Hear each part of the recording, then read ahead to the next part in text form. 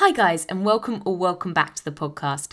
I'm your host Indira, and today I'm joined by Rich Blagrove.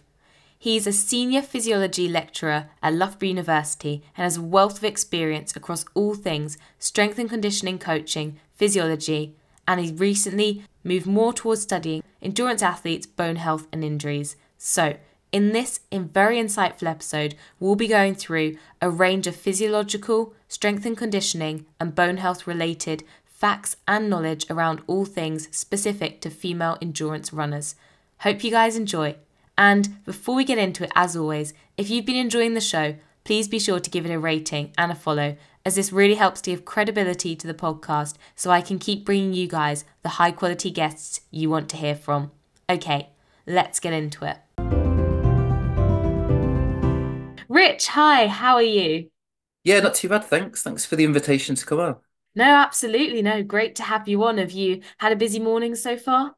Just emails generally, all the boring stuff that comes with being an academic. Ooh, sounds very exciting. Um, okay, and so can you briefly introduce yourself? Yeah, sure. So my name's Rich Blagrove.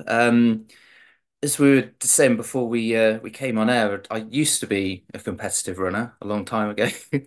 I actually did my undergraduate and my master's at Loughborough University, so not too dissimilar to you. And I was mostly an 800-meter runner while I was a student. So yeah, I was coached by George Gandy, and who's sadly passed away a couple of years ago. And I certainly wasn't as high standard as most of the guests that you've had on. But I was okay. Yeah, I used to win medals at sort of Northern Championships and regional, but certainly wasn't a Great Britain international. And then yeah, mostly because of injuries, I decided to switch sports after I left uni. So I was rowing for 4 years, which was a really good experience because obviously rowing is an incredibly successful sport in this country. So I learned quite a lot while I was doing that. Um, and then I started to get into a bit of strength and conditioning coaching. So I started off working with footballers and basketball players actually. And then I managed to get a job back at Loughborough University. So yeah, I've kind of yo-yoed to and from the university over the years. And I was working there as a strength and conditioning coach for a couple of years, with the runners actually, and some of the triathletes. So yeah, built up a bit of a relationship with Bill Foster, as we were talking about before. And then I moved down to St Mary's University, and I was a lecturer in strength and conditioning and program director for the undergraduate course they had there in strength and conditioning. And I guess because of my sort of passion for running and athletics, I naturally started to coach S&C to a lot of the runners down there. I think most of your listeners will know what the kind of environment and traditions like down at St Mary's. And so yeah, I was really lucky to work alongside like Mick Woods and Nick. I worked with some of Nick Bideau's athletes for a few years and John Bigg. Um, and several of them made Olympic finals during the period that I was working with them. So that was fantastic. And I was kind of getting so many inquiries from coaches and runners during that period that I decided to write a book. So I wrote a book called Strength and Conditioning for Endurance Running, which was just kind of a resource that I could give to any runners and coaches that were interested in what I was doing with my runners. And I guess it's kind of served its purpose in that sense over the last sort of 8 years or so. And then, yeah, around the time that I left St Mary's, I started getting involved with more academic research. And so naturally, I wanted to investigate the use of strength training with runners. And yeah, I mostly use post-pubertal adolescent distance runners as my kind of target population that I was interested in. I had a short period of time working in Birmingham, and then in 2019, I moved to Loughborough, and I'm now a senior lecturer in physiology and also lead the masters that we've got in strength and conditioning at the university. And yeah, my current research is really, I guess it goes from kind of pure performance research, so looking at the physiology of middle and long distance running performance, to how we can use strength training to improve performance and reduce injury risk. And then more recently, I've started investigating health issues, so specifically the relative energy deficiency and sports syndrome that unfortunately a lot of high performing runners seem to get. Or at least got some mild symptoms associated with that syndrome, and how strength training can be used to either reduce the risk of them getting negative health consequences, or equally like how we can help rehabilitate and recover those that have had reds. Yeah. Sorry, that was all a bit long-winded. No, absolutely. It's a wealth of experience and knowledge there, which is really exciting. And I'll be sure to link that book down below as well, actually, for Oh, anyone who's thank you. interested in following it up. Because yeah, clearly a lot of knowledge that you've got. And are there some things at the moment? I mean, I suppose you've kind of covered your areas of research, but aside from that, anything that you feel particularly strongly about within the sport of running in general? Yeah, things I feel strongly about. So I've obviously got a real passion for like anything associated with performance and health in runners, and I just mentioned that. Yeah, I think one of the areas I feel quite strongly about, and I know there's a lot of disagreement on this, is like the new technology in shoes, which sort of came out kind of 2017, 2018. And I know it went through a bit of a period of being controversial and so on, but I just like you and all of your listeners will be aware of like the number of world records that we've seen, both on the track and the road, over sort of 5K, 10K, half marathon and marathon, like over the last 4 or 5 years. And I just kind of like compared to 10 years ago, you kind of watch those performances now and you don't really know whether the person that's breaking the world record or winning the race has got the best physiology or the best kind of tactics and like, yeah, maybe mental preparation, or whether they're just like really, really positive responders to the shoes. Because we know it makes a huge difference, and we know that there's quite a big individual response to different types of shoes. And so, if you happen to be sponsored by a shoe company that that has got a really big benefit, and then you respond to that benefit as well, like that probably outweighs the differences that we see in physiology, like on the start line of a race. So I know a lot of people would disagree with that, and they kind of would just be like, just get with the times. Like it's just evolution of the sport sort of thing. But like I kind of find it hard to watch all these world records being broken, and it's like it's probably the shoes rather than Mm. the runners. Yeah, no, it is such an interesting topic in, that balance between physiology versus shoes. I mean, there's so much modern science available now. It's like, I suppose you need X amount of talent, but then especially with the individual responses, how do you sort of determine what shoe might suit someone best and how much can Exactly. that compensate? Yeah. No, I was just going to say, and for runners that don't have a sponsor, so the kind of sub elites and those that are trying to break through into elite ranks, like it's really difficult because you've potentially got to like try out lots of different types of shoes and see which one you respond to best, based on your biomechanics, which makes it time consuming and expensive. So yeah, it's really difficult. Yeah, definitely some increasing accessibility barriers, to be honest. You can't really compete without carbon shoes at this point on the road, certainly, in my opinion, Absolutely. anyway. Yeah. Yeah. In terms of the kind of the physiology surrounding it, do you have much sort of knowledge of how that and biomechanics interact and impact with the different sort of carbon plates? A little bit. So, yeah, we know the shoes mainly benefit running economy. And so, running economy is like the amount of energy that we're using to perform a submaximal intensity of exercise. And so, we know that the interaction between the carbon plate and the foam like reduces the amount of energy that's needed to run at a given speed. Um, the biomechanics, it would, yeah. Secondly, we know that there's quite a large individual response. And so some people don't seem to get any benefit from it, whereas some people seem to improve their economy by like 7, 8%, which is huge, particularly at an elite level. In terms of the variables and the sort of characteristics that underpin that individual response, there's not been a ton of research on it. Like there's some showing that people that have got quite an aggressive heel strike seem to benefit a little bit more because their foot's in contact with the ground for a little bit longer and the foam seems to compress a little bit more compared to those that are forefoot strikers and they're kind of on and off the ground quite quickly. But again, I imagine that's different between different makes and models of the shoes. Like there might be something around kind of anthropometrics, so how long your legs are relative to your torso. But again, I don't think there's a ton of research on that. And maybe something just around familiarity. So if you've trained regularly in a certain pair, like you might get a slightly bigger response compared to if it's the first time you've worn them, you might get a smaller response. So when you sort of build in all of those things, yeah, you can kind of see that on a start line, it's not necessarily going to be the person that's trained the hardest and has got the best physiology. Yeah, no, definitely it is so interesting, especially with, sponsorship. If a certain athlete's sponsored by someone, they've got to wear their products. And overall, do you think then that someone would be able to run a time that they're not capable of running without the shoes? Or do you think that the shoes just allow people to, I guess, reach their full potential at an accelerated rate and with it feeling slightly easier?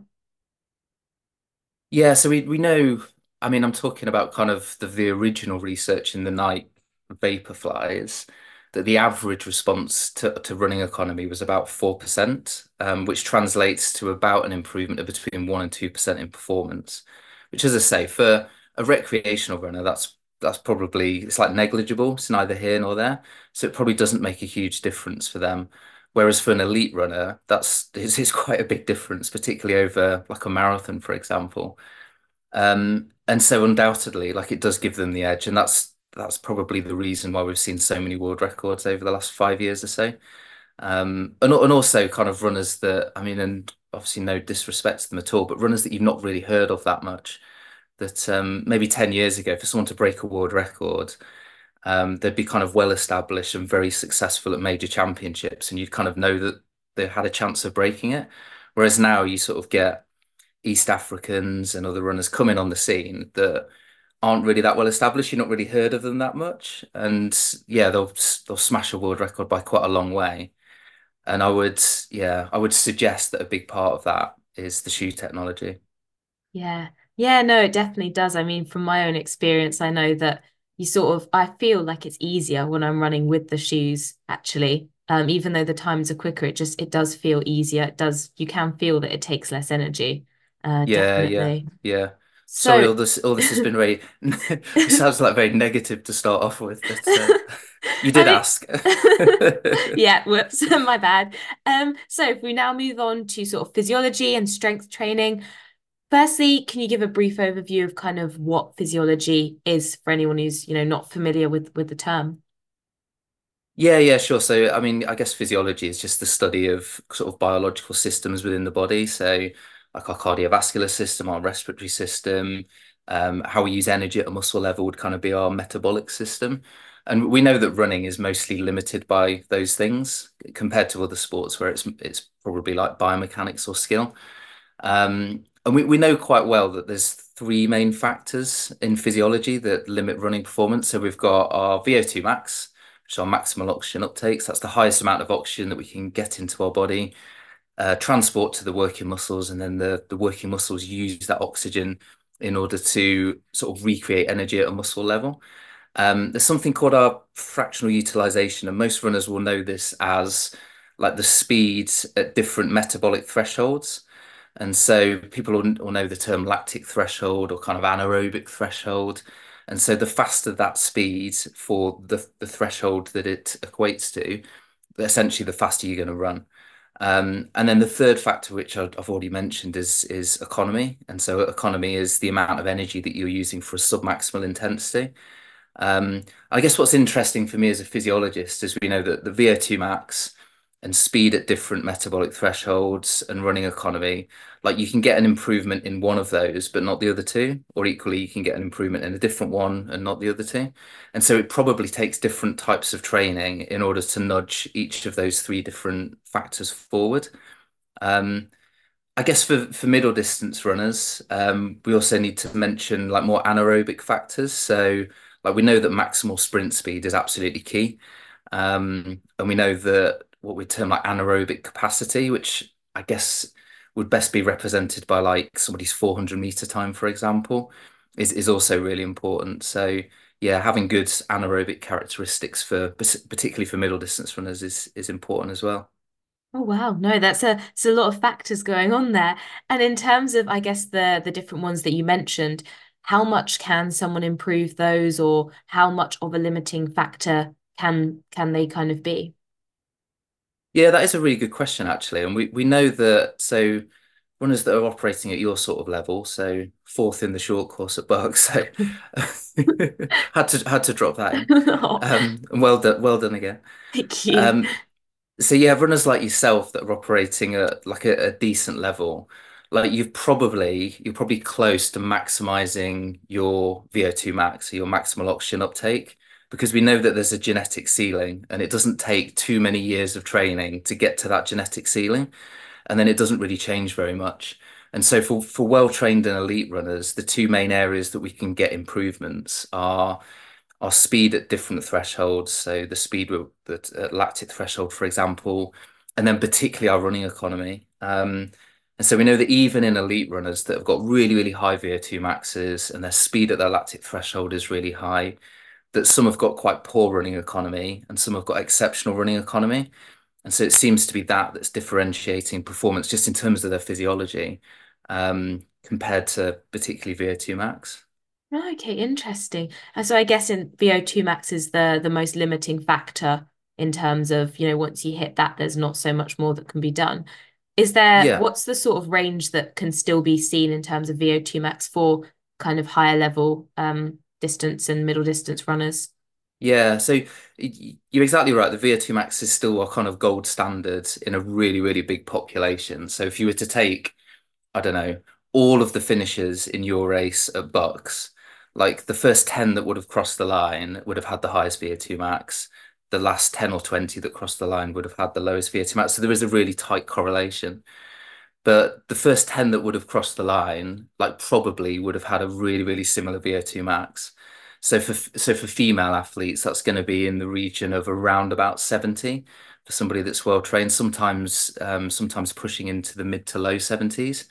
So as part of my PhD, I tested English schools junior champions and national cross country junior champions, and I measured a couple at 72, 73, which for a 17-year-old female runner is exceptional. And then for males, we're looking more like kind of high 70s and low 80s usually. But as I say, quite early in your career, and using my example of the junior runners that I tested, like they've probably already topped out what their VO2 max is. So even kind of 5 years later, with another 5 years of training behind them, they probably haven't really changed their VO2 max very much. But what has changed is the speed that they can operate at, their lactic threshold, and they've probably improved their running economy. And then that results in the improvement that we see in their performance over 5K, 10K, half marathon, and so on. Oh wow, no, that's really interesting. So I guess training attention should be focused more in the direction of that, the thresholds and economy as opposed to, I guess, VO2 sort of training, perhaps. Yeah, absolutely. That's certainly what a physiologist would argue, I think. And yeah, and we can get into the types of training that potentially might improve those things, but they seem to be developed with more mileage for sure. And I think naturally runners from junior to under 23 up to senior will naturally be trying to increase the mileage that they're running year on year, particularly during the winter months. And that will certainly drive up changes in lactic threshold and running economy, and will obviously get you improvements in performance. But alongside that, you obviously need to be doing the more intense stuff, so the interval sessions and the tempo runs and so on. Yeah, no, that's really interesting to hear. And so if we sort of turn our attention more to drill down a bit deeper in terms of metabolic cost, what exactly is this and how much or can it then impact on someone's performance? Yeah, so metabolic cost is just basically another way of saying running economy. Like it's essentially the same thing. So I guess if we're saying metabolic cost, we could break that down into how much carbohydrates and fats that you're using as well. But I guess for just the purposes of running performance, what we're really talking about when we say the cost of running is somebody's like how economical they are with the amount of oxygen that they've got. And those that can use less oxygen for the same running speed are generally going to be better performers than those that have to use a little bit more.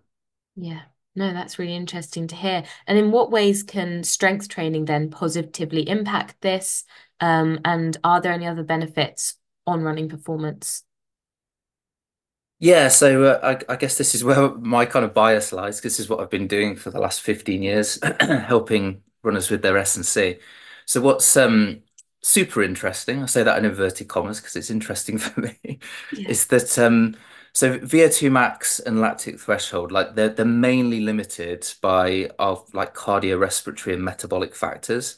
And so strength training doesn't do very much for those variables. Whereas running economy, like we've already touched upon it with the shoes, it's influenced by your running style or your biomechanics. It's influenced by your anthropometrics, like your height and your leg lengths and so on. It's influenced by what shoes you've got on your feet. And it's also influenced by your neuromuscular system. So that's kind of how strong your muscles are and how good they are at developing force. And also how effectively you can use your tendons to store and return elastic energy. And so because we know that those neuromuscular factors are important for running economy, like we've got quite good evidence to show that if you do a period of strength training, so I'm talking sort of 2, 3, 4 months, we get a boost in running economy of around about 4%. And so if you get a boost in running economy of 4%, that improves like your time trial or your time to exhaustion time. There's also good evidence it improves your maximal sprint speed. So obviously that's really, really positive for distance runners that they're spending time in the gym, but actually their running performance is getting better. Oh, okay. Wow, gosh, yeah. So many things. I can't imagine improving tendon energy retention is particularly easy. But Yeah, I mean, with the research that I've done, you can probably break strength training down into three main areas. So you've got heavy resistance training, which is like your traditional lifting weights. You've got explosive strength training, which is trying to move light objects really, really, really fast. So like throwing a medicine ball or jumping onto a box, like doing a box jump. And then there's plyometric training, which is basically jumping, hopping, bounding, skipping type exercises. And it's those exercises that improve your ability of, particularly your Achilles tendon, to store energy and then release it again. And if you improve that, you essentially save your muscles from doing more work. And so it reduces your cost of running, so your running economy. interesting. So I suppose in that respect, it's kind of similar to what carbon plated shoes can do in the sense that it's, Yeah. yeah. Yeah, it really is. And yeah, I guess a lot of people don't really draw those parallels, but it's not too dissimilar. Mm. And so arguably if you do strength training and you've got a really, really good pair of carbon plated shoes on your feet, you've got a double whammy. Take the 8%. And Yeah, yeah, exactly. and for someone who's maybe not doing a lot of strength training or kind of wondering where they should focus their attention, if you had to pick one type, what type is best to focus on, or what kind of different benefits on performance can people see based on different types of strength training? Yeah, that is a really good question. And from the research that I've done personally, we don't tend to see that one of them's better than the other. And so the way that I tend to organize my S&C with the runners that I work with is that they incorporate like a little bit of heavyweight training, some plyometric training, and some explosive work, like actually in most sessions, particularly if you're quite new to it, because you don't need to do very much of each of those to get a benefit. And then with runners that have been doing it for a few years, like I try to kind of periodize, as we call it, those types of training through the year. So they'll start the year with a bit more weight training, they'll move on to explosive training, and they'll focus a bit more on plyometric training. Well, usually about this time of year, so before they get into sort of pre-season track type work. And that way they get the benefit of doing each type as they move through the winter or the training year.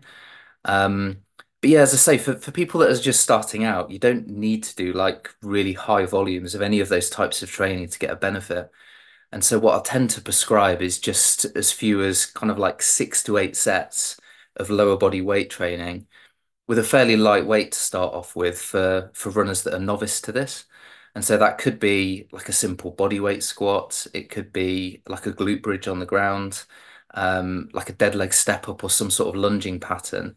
And then if you do those across 2 sessions within a week, that's kind of 6 to 8 sets per session, and that's like a reasonable dosage of basic strength work. And so you don't need to be kind of training like a bodybuilder in order to get the benefits of doing resistance training. Like it's quite small amounts to get benefits. Okay, that's really good to hear. And for people who are maybe more seasoned in the gym, should they be looking to constantly increase the amount they're doing, or is there sort of a point where it's like, okay, 2 sessions a week with medium amount of weights is sufficient for people who run? Yeah, I don't think you need to be doing huge volumes. So I'd certainly increase like probably the number of sets slowly over the course of a few years, but probably no more than about 12 sets within a session for like lower body muscles. I guess you'd get the progressive overload mostly from the intensity of the exercise. And so if a novice is just starting out, they might not lift more than 20, 30 kilograms on a squat to start off with. But with some of the like Olympic finalists that I've worked with and some of the senior elite runners that have made major championships.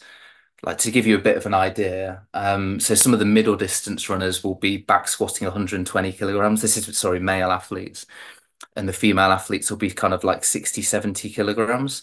But they're doing the same number of sets and repetitions as a novice athlete would be, but just at much, much higher loads. So it gives you a bit of an idea of, and that's maybe after 5, 6 years of engaging with sort of structured strength and conditioning. So it takes time to build up to that sort of load, but they're getting sufficient overload on the neuromuscular system because of the intensity of the exercise.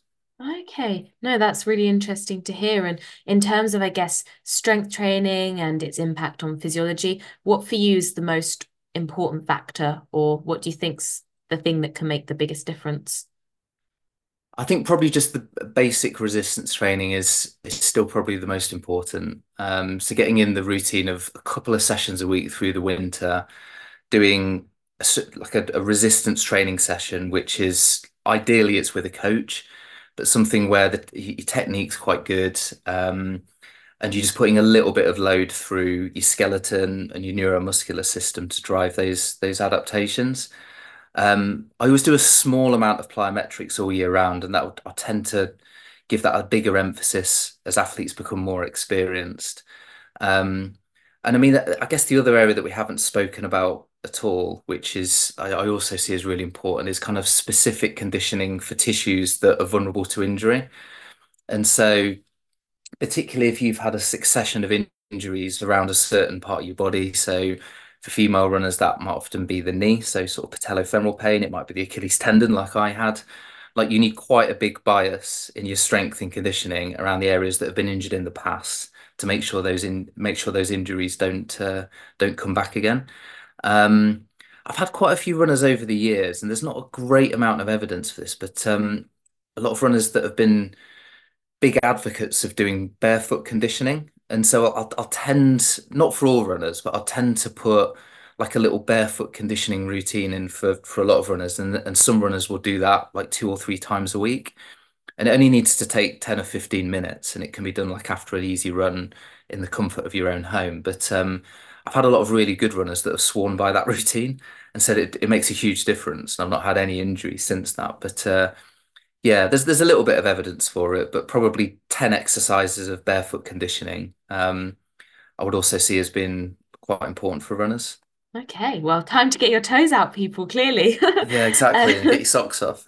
yeah, definitely. And no, that is interesting because people often do, tend to have reoccurring injuries around a similar place. And kind of on that note of injury and moving towards sort of bone health and the work you've done there with endurance athletes, what is an overuse injury and typically why do these occur? Yeah, so the overuse injuries are the most common type of injuries in runners. I think they account for like 90, 95% of injuries that runners get. Um, and so obviously every kind of tissue that you've got in your lower limb, whether it's bone or tendon, muscle or ligament, it's got some kind of certain tolerance to repeated stress. Um, and obviously after each run that you do, those tissues have to go through a repair process. And if those repair processes can't keep up with the repeated damage and stress that you're giving them, that at some point that tissue is going to break down and kind of signal a pain response to protect, well, both that tissue and your whole body from excessive damage. And so it'll be at that point that you kind of, yeah, you start limping a little bit when you go to the shops and you're like, oh, my knee's hurting. And then you try to go for a run later and yeah, you maybe can't do it. And so therefore you have to start missing training sessions. So that would be what we consider an overuse injury, that it's brought about through repeated stresses. So run after run, foot strike after foot strike, Yeah. week in, week out for long periods of time. Yeah. Yeah. Every runner's nightmare, really. And I know, I've experienced enough of them myself. oh yeah, me too, me too. Completely done with them. Who needs tendons, honestly? And in terms of kind of the gender difference then, do females present differently or more frequently with overuse injuries? And are there certain injuries that you see more commonly in females than males? Yeah, it's a really interesting question that, and it's certainly topical in sort of sports science and medicine. Mhm. I think for runners, injury rates between men and women, there's not a huge difference. But what is different is the location of those injuries. And so we know with female runners that they seem to have more injuries around the knee, whereas male runners tend to have more around kind of foot and ankle. Like the reason for that is, and this is mostly research from other sports, it's probably due to kind of neuromuscular control in females that comes about through having what we call like a greater Q angle, which is essentially means that females have got wider hips than males. And so essentially that means the knee tends to sort of point inwards with every foot strike, and it probably causes more stress to structures around the knee, which might cause pain in some female runners. And they also seem to have this is female runners seem to have a slightly higher reliance on quadriceps, so the muscles at the front of your thigh compared to the hamstrings, which are at the back of your thigh and the gluteal muscles. And it's maybe that that's also contributing towards like more stress being put through the knee than in male runners. Oh no, that's really interesting actually, because I personally do have really narrow hips and I haven't really had knee issues, but I've had loads of foot and ankle issues over the years. Oh, So okay. yeah, I suppose that could add up. And in terms of the kind of the front of the leg, back of the leg, quads, hamstring situation, do you think there's any physiological reasons behind that, or yeah, what are your thoughts on why that might be the case? Yeah, so if you think about every time that your foot strikes the ground, like it sort of goes into your knee goes into flexion, so it starts to bend a little bit more. And so essentially what your body's trying to do to get the foot back off the ground is control the extent of that flexion. And so what your quadriceps and hamstrings both do at the same time is kind of contract in order to control that knee position upon landing. And if the quads are much stronger than the hamstrings, it tends to be a little bit less effective. And then the other factor, as I was kind of alluding to before a little bit, is there tends to be more of a sort of rotational movement and an inward collapse of the knee if the femur, so the bone in your thigh, is coming in from a steeper angle. And so again, like having had adequate strength in gluteals and hamstrings will control that position a little bit better.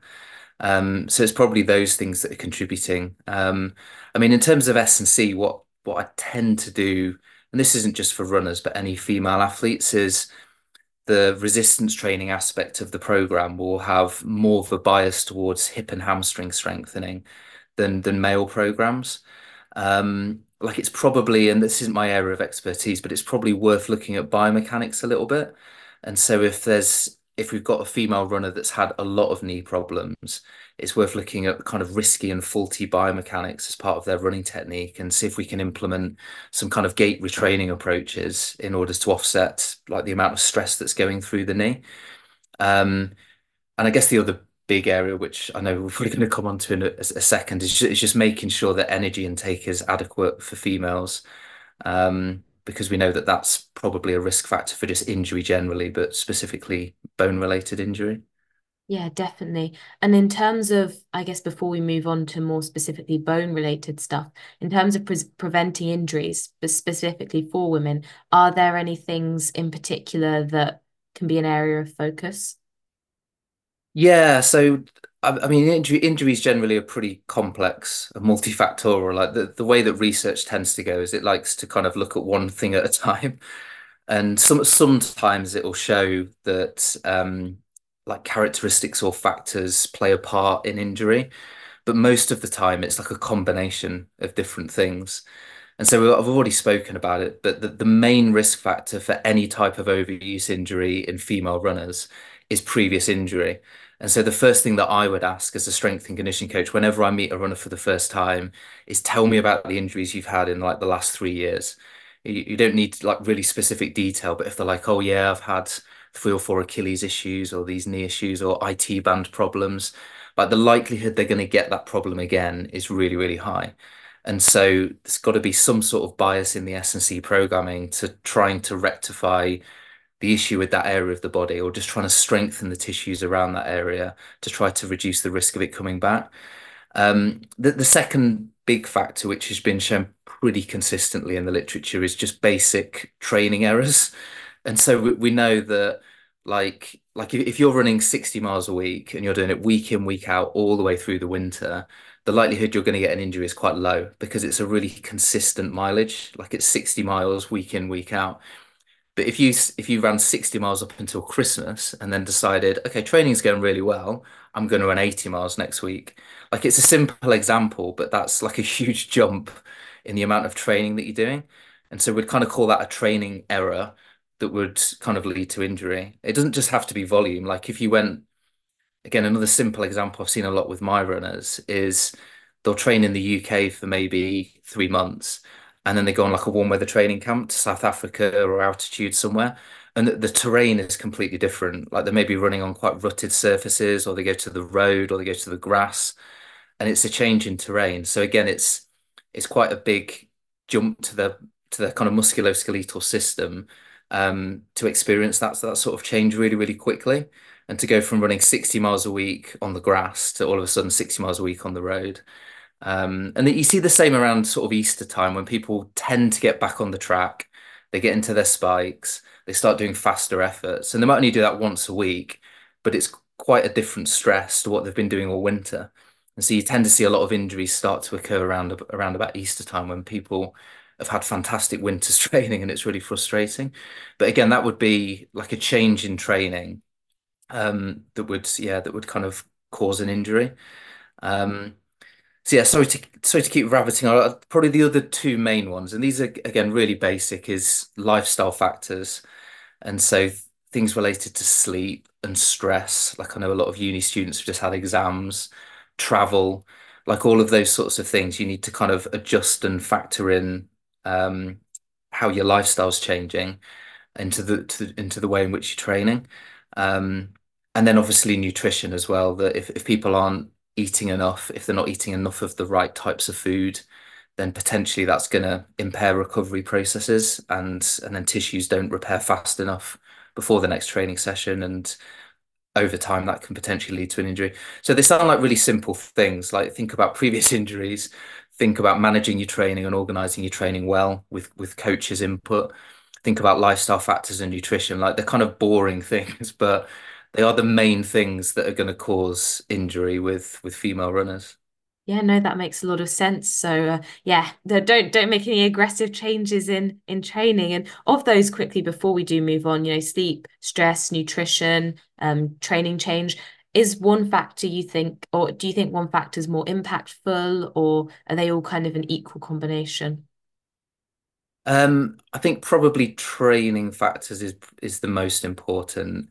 But they also interact as well. Like if you can probably relate to like if you completely bury yourself in a session, you do like a really intense workout, like you struggle to sleep that evening. And so that's then a lifestyle factor. It's like, oh, I had a really dodgy night's sleep and I've got a 10-mile run tomorrow morning or whatever. And so you do the run and you feel pretty lousy after it. Like it kind of starts to build up, and all these different things interact together. So yeah, trying to stay as disciplined as possible in all areas is a bit boring, but probably the best way to avoid injury. Yeah, consistency is key. We definitely see Yeah. that coming up time and time again. And so now if we look more to bone health, I mean, so many female runners, so many runners have had or have issues kind of with bone health. How would you describe bone health and what are the indicators that can be examined for this? Yeah, so bones are really important, obviously. They make up our skeleton. So yeah, really like the skeletal system, it provides us with structure, it protects our organs, it anchors muscles and it stores calcium, all of these sorts of basic functions. But the other thing about bones is they are very active tissues. Like I think most people kind of think about the skeleton as when we're kids, we kind of grow to a certain height and then the skeleton doesn't really do anything. But that's not true at all. Like we know that cells within our bones are constantly turning over. So the way in which we can kind of describe bone health is that the bones are able to serve those purposes and those functions and are also able to cope with the kind of repeated loading cycles that we're placing them under as part of our running training. Yeah. Yeah. Okay. And so in terms of like endurance athletes, specifically female runners, what sort of issues do you commonly see occurring with bone health and what can be some of the factors that can be contributing towards this?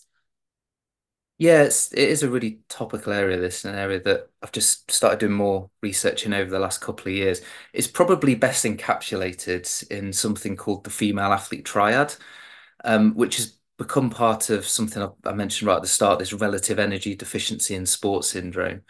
But essentially, the female athlete triad is three interrelated conditions that have got energy availability at the cornerstone. So those three interrelated conditions are, as I say, energy availability as number one, menstrual cycle status as number two, and then bone health status as number three. And we know what happens, and it seems to be females that are a little bit more sensitive to this than males, is that if female athletes don't quite eat enough or they don't eat enough to match the requirements of their training and their lifestyle, and they've got enough left for recovery and repair processes as well, um, they'll start to lose a little bit of weight, and that might be kind of unintentional and kind of unnoticed initially. And then that starts to impact upon female sex hormones, in particular estrogen. And we know that estrogen has got a primary role to play in maintaining bone health. Like quite often when female hormones become impacted, probably the best kind of marker or barometer of the signal that the body gives out is menstrual cycle function and status. And so if menstrual cycles start to become a little bit irregular, and in worst case scenario, they completely stop, which is a condition known as secondary amenorrhea, we know that that's kind of like a major, major red flag that probably your bones are starting to be impacted quite negatively. And so, yeah, over a long period of time, particularly if we've got either inconsistent menstrual cycles or a cessation of menstrual cycles, that's potentially going to result in some sort of bone stress response. And Mhm. then again, worst case scenario, like a stress fracture. Yeah. Yeah. And in terms of that, I mean, not everybody who necessarily suffers from red S always ends up having low bone density, or some people end up with worse bone density than others. What sort of factors might be going on there, and why might that be the case? Yeah, you're absolutely right. And yeah, you kind of see both. So I've had a lot of female runners over the years that have come to see me and have had a stress fracture, but they've got really, really regular menstrual cycles and they haven't noticed kind of any weight loss or anything like that. Like their eating behaviors are pretty good. And so it's obviously other reasons that are contributing towards that stress fracture. And equally, as you just said, you can have female athletes that have got symptoms of kind of moderate red S or symptoms of the female athlete triad that don't ever have any kind of bone problems at all. So, yeah, it's difficult to obviously generalize, and I don't want to kind of scaremonger and say, yeah, if menstrual cycle's a little bit irregular, you're definitely going to have a stress fracture because that's not necessarily the case. It's just kind of increasing your risk, and so you've got to be a little bit cautious. But yeah, to answer your question, there are obviously some other factors that play a part in just bone health generally, and potentially whether you get some sort of bone stress related injury. So other nutritional things. So we know that if vitamin D and calcium intake is insufficient, which can obviously come with not eating enough in the first place, that can play a part.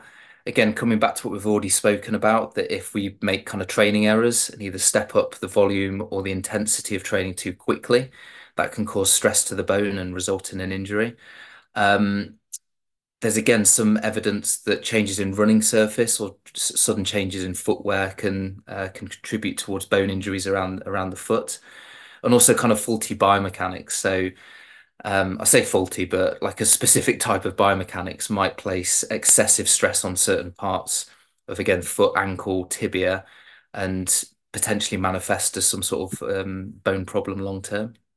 Yeah, no, it's really interesting. And yeah, it's so hard, I guess, with sort of the individual component, every person being different, to pinpoint exact factors or an exact kind of roadmap for what to do or what not to do for every single person. But for those Yeah. who have unfortunately suffered with bone related issues, or be that maybe red S induced, for them, what kind of could the long-term impacts be, and the recovery process and way to build back from that? Have you got any sort of recommendations or thoughts around that? Yeah, absolutely. And I mean, just going back to the comment that you just made, like there's Mm. potentially a lot of different factors that might lead to either poor bone health or a bone injury in females. The first question as an S&C coach slash sports scientist that I would always ask is around menstrual cycles, because the first thing I want to know is kind of energy status or energy availability sufficient to be fueling the training that they've got. And then with the help of other sports scientists and medical professionals, you can then start to explore other facets of their training and lifestyle, as we've said.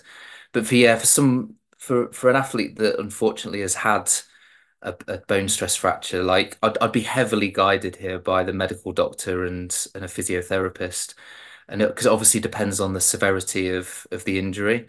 And so you tend to get a DEXA scan, which will give us like an indication of bone mineral density, um, and also usually an MRI to get an idea of the extent of the damage and what site's been affected. But I guess the good thing compared to other serious injuries is there's no surgery required with stress responses or stress fractures. But in the worst case scenario, yeah, you've probably seen a lot of runners that have experienced this. Like, it's important to completely offload the area, and that might mean like either going on crutches or placing the foot if it's foot or shin in a protective boot. And so it can be as offloaded as much as possible to allow the area to start repairing. But for a low grade response, like I think it's usually 2 or 3 weeks off. Whereas with a full-blown stress fracture, like it tends to be sort of like 9 to 12 weeks. Like what I've tended to see a little bit with some of the runners that I've worked with that have had like a full stress fracture, if they're operating at quite a high level, if they're an elite runner, they'll be really, really worried about losing fitness.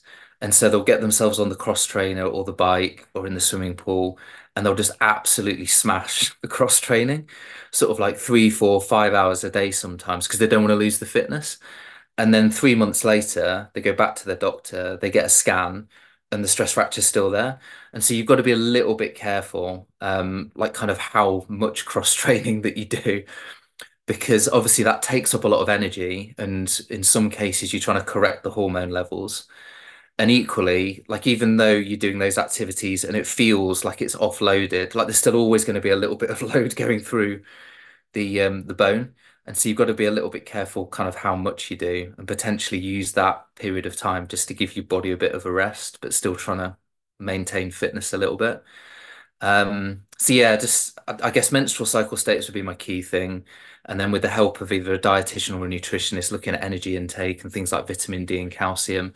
And then, as I say, maybe faulty biomechanics and footwear and things like that as another thing to look at. Yeah, no, that's really great to hear. And yeah, rest is definitely so important sometimes and can definitely benefit in the long term overall. And so I guess in terms of maybe even the relationship with the menstrual cycle and strength and conditioning, kind of mention of the menstrual cycle there, do they impact massively on each other in terms of how someone might respond to strength training based on the time of month it might be, and also their risk of injury? Yeah, that is a really good question. So I did a systematic review and meta-analysis on this a few years back, and the simple answer was for like an average female, it doesn't. So we collated together about 20 different studies that looked at whether strength varies across different phases of the menstrual cycle. And the conclusion, and this has been supported in other research as well, was that it doesn't. Um, I guess the main thing that I would say off the back of that is that essentially means that probably for most females, you can perform like any types of strength and conditioning at different points in your cycle. Um, and it shouldn't affect like either the performance that you've got in the gym or the amount of adaptation that you're getting from that session. All of that said, there's obviously going to be females that have quite severe symptoms as part of their menstrual cycle.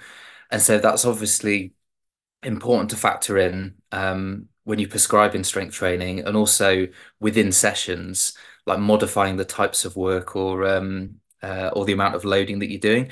But you can really only do that by having a good relationship with both your technical running coach and your S&C coach and having a kind of open conversations about how you're feeling at different points in your cycle.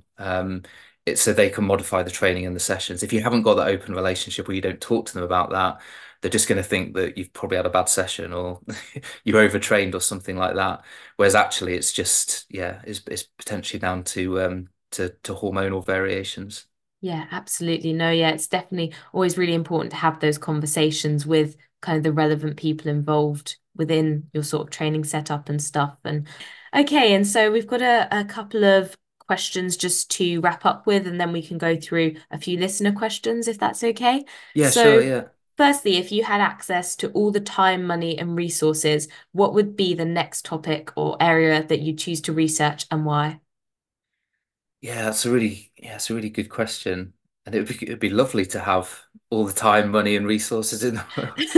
Um, I'd really like to do a proper big study that looks at the use of S&C and whether it can be used as a tool to prevent injury in runners.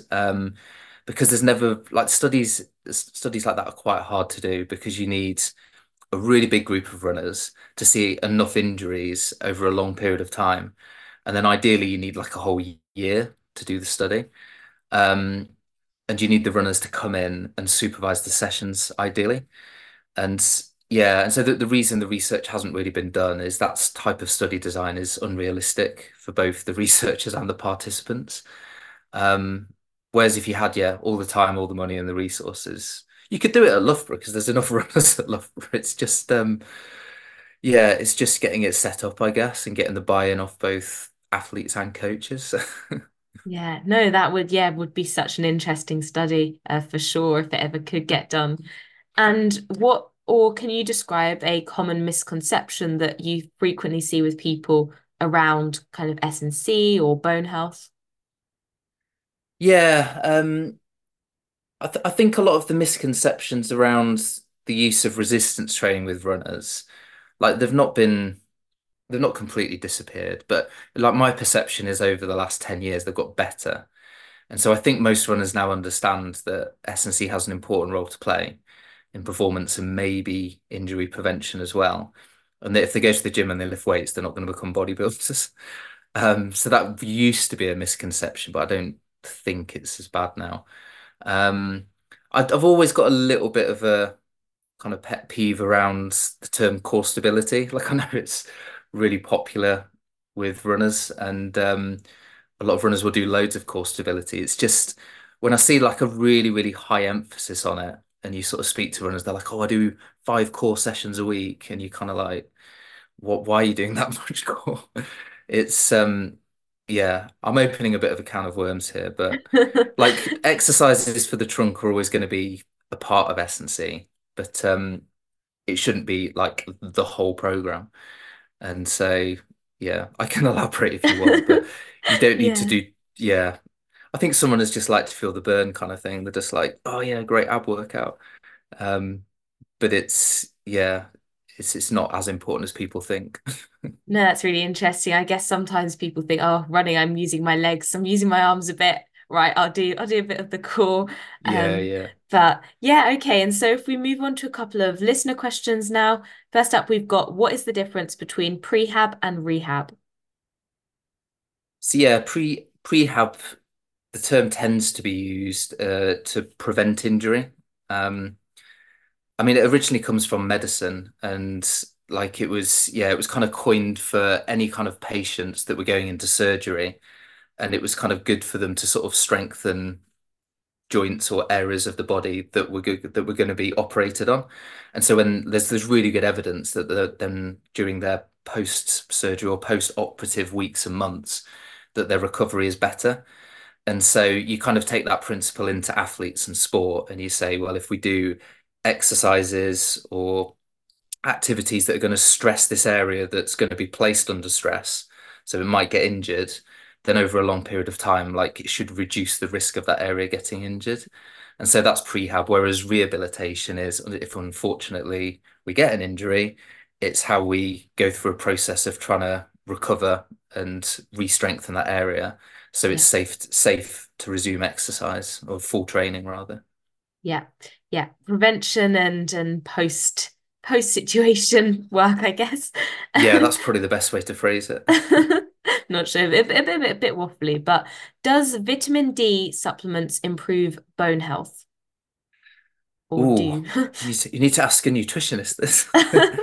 Okay. Um, yeah, like like usually, so most athletes and just even general members of the public, actually, there's not very much evidence at all that you need to take any supplements if your diet's decent. If people are deficient in a certain food group, either because, I don't know, an allergy or an intolerance, or they just can't get access to that food group, then there might be a role for supplementation.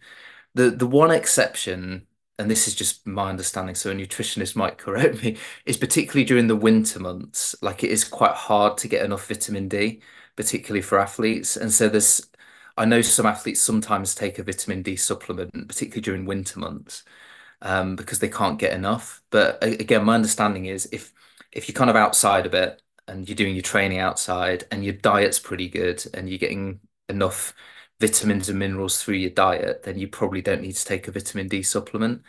Um, but yeah, Yeah. speak to a nutritionist. Yeah. But Yeah. Always get the relevant, correct professional advice, as always, guys.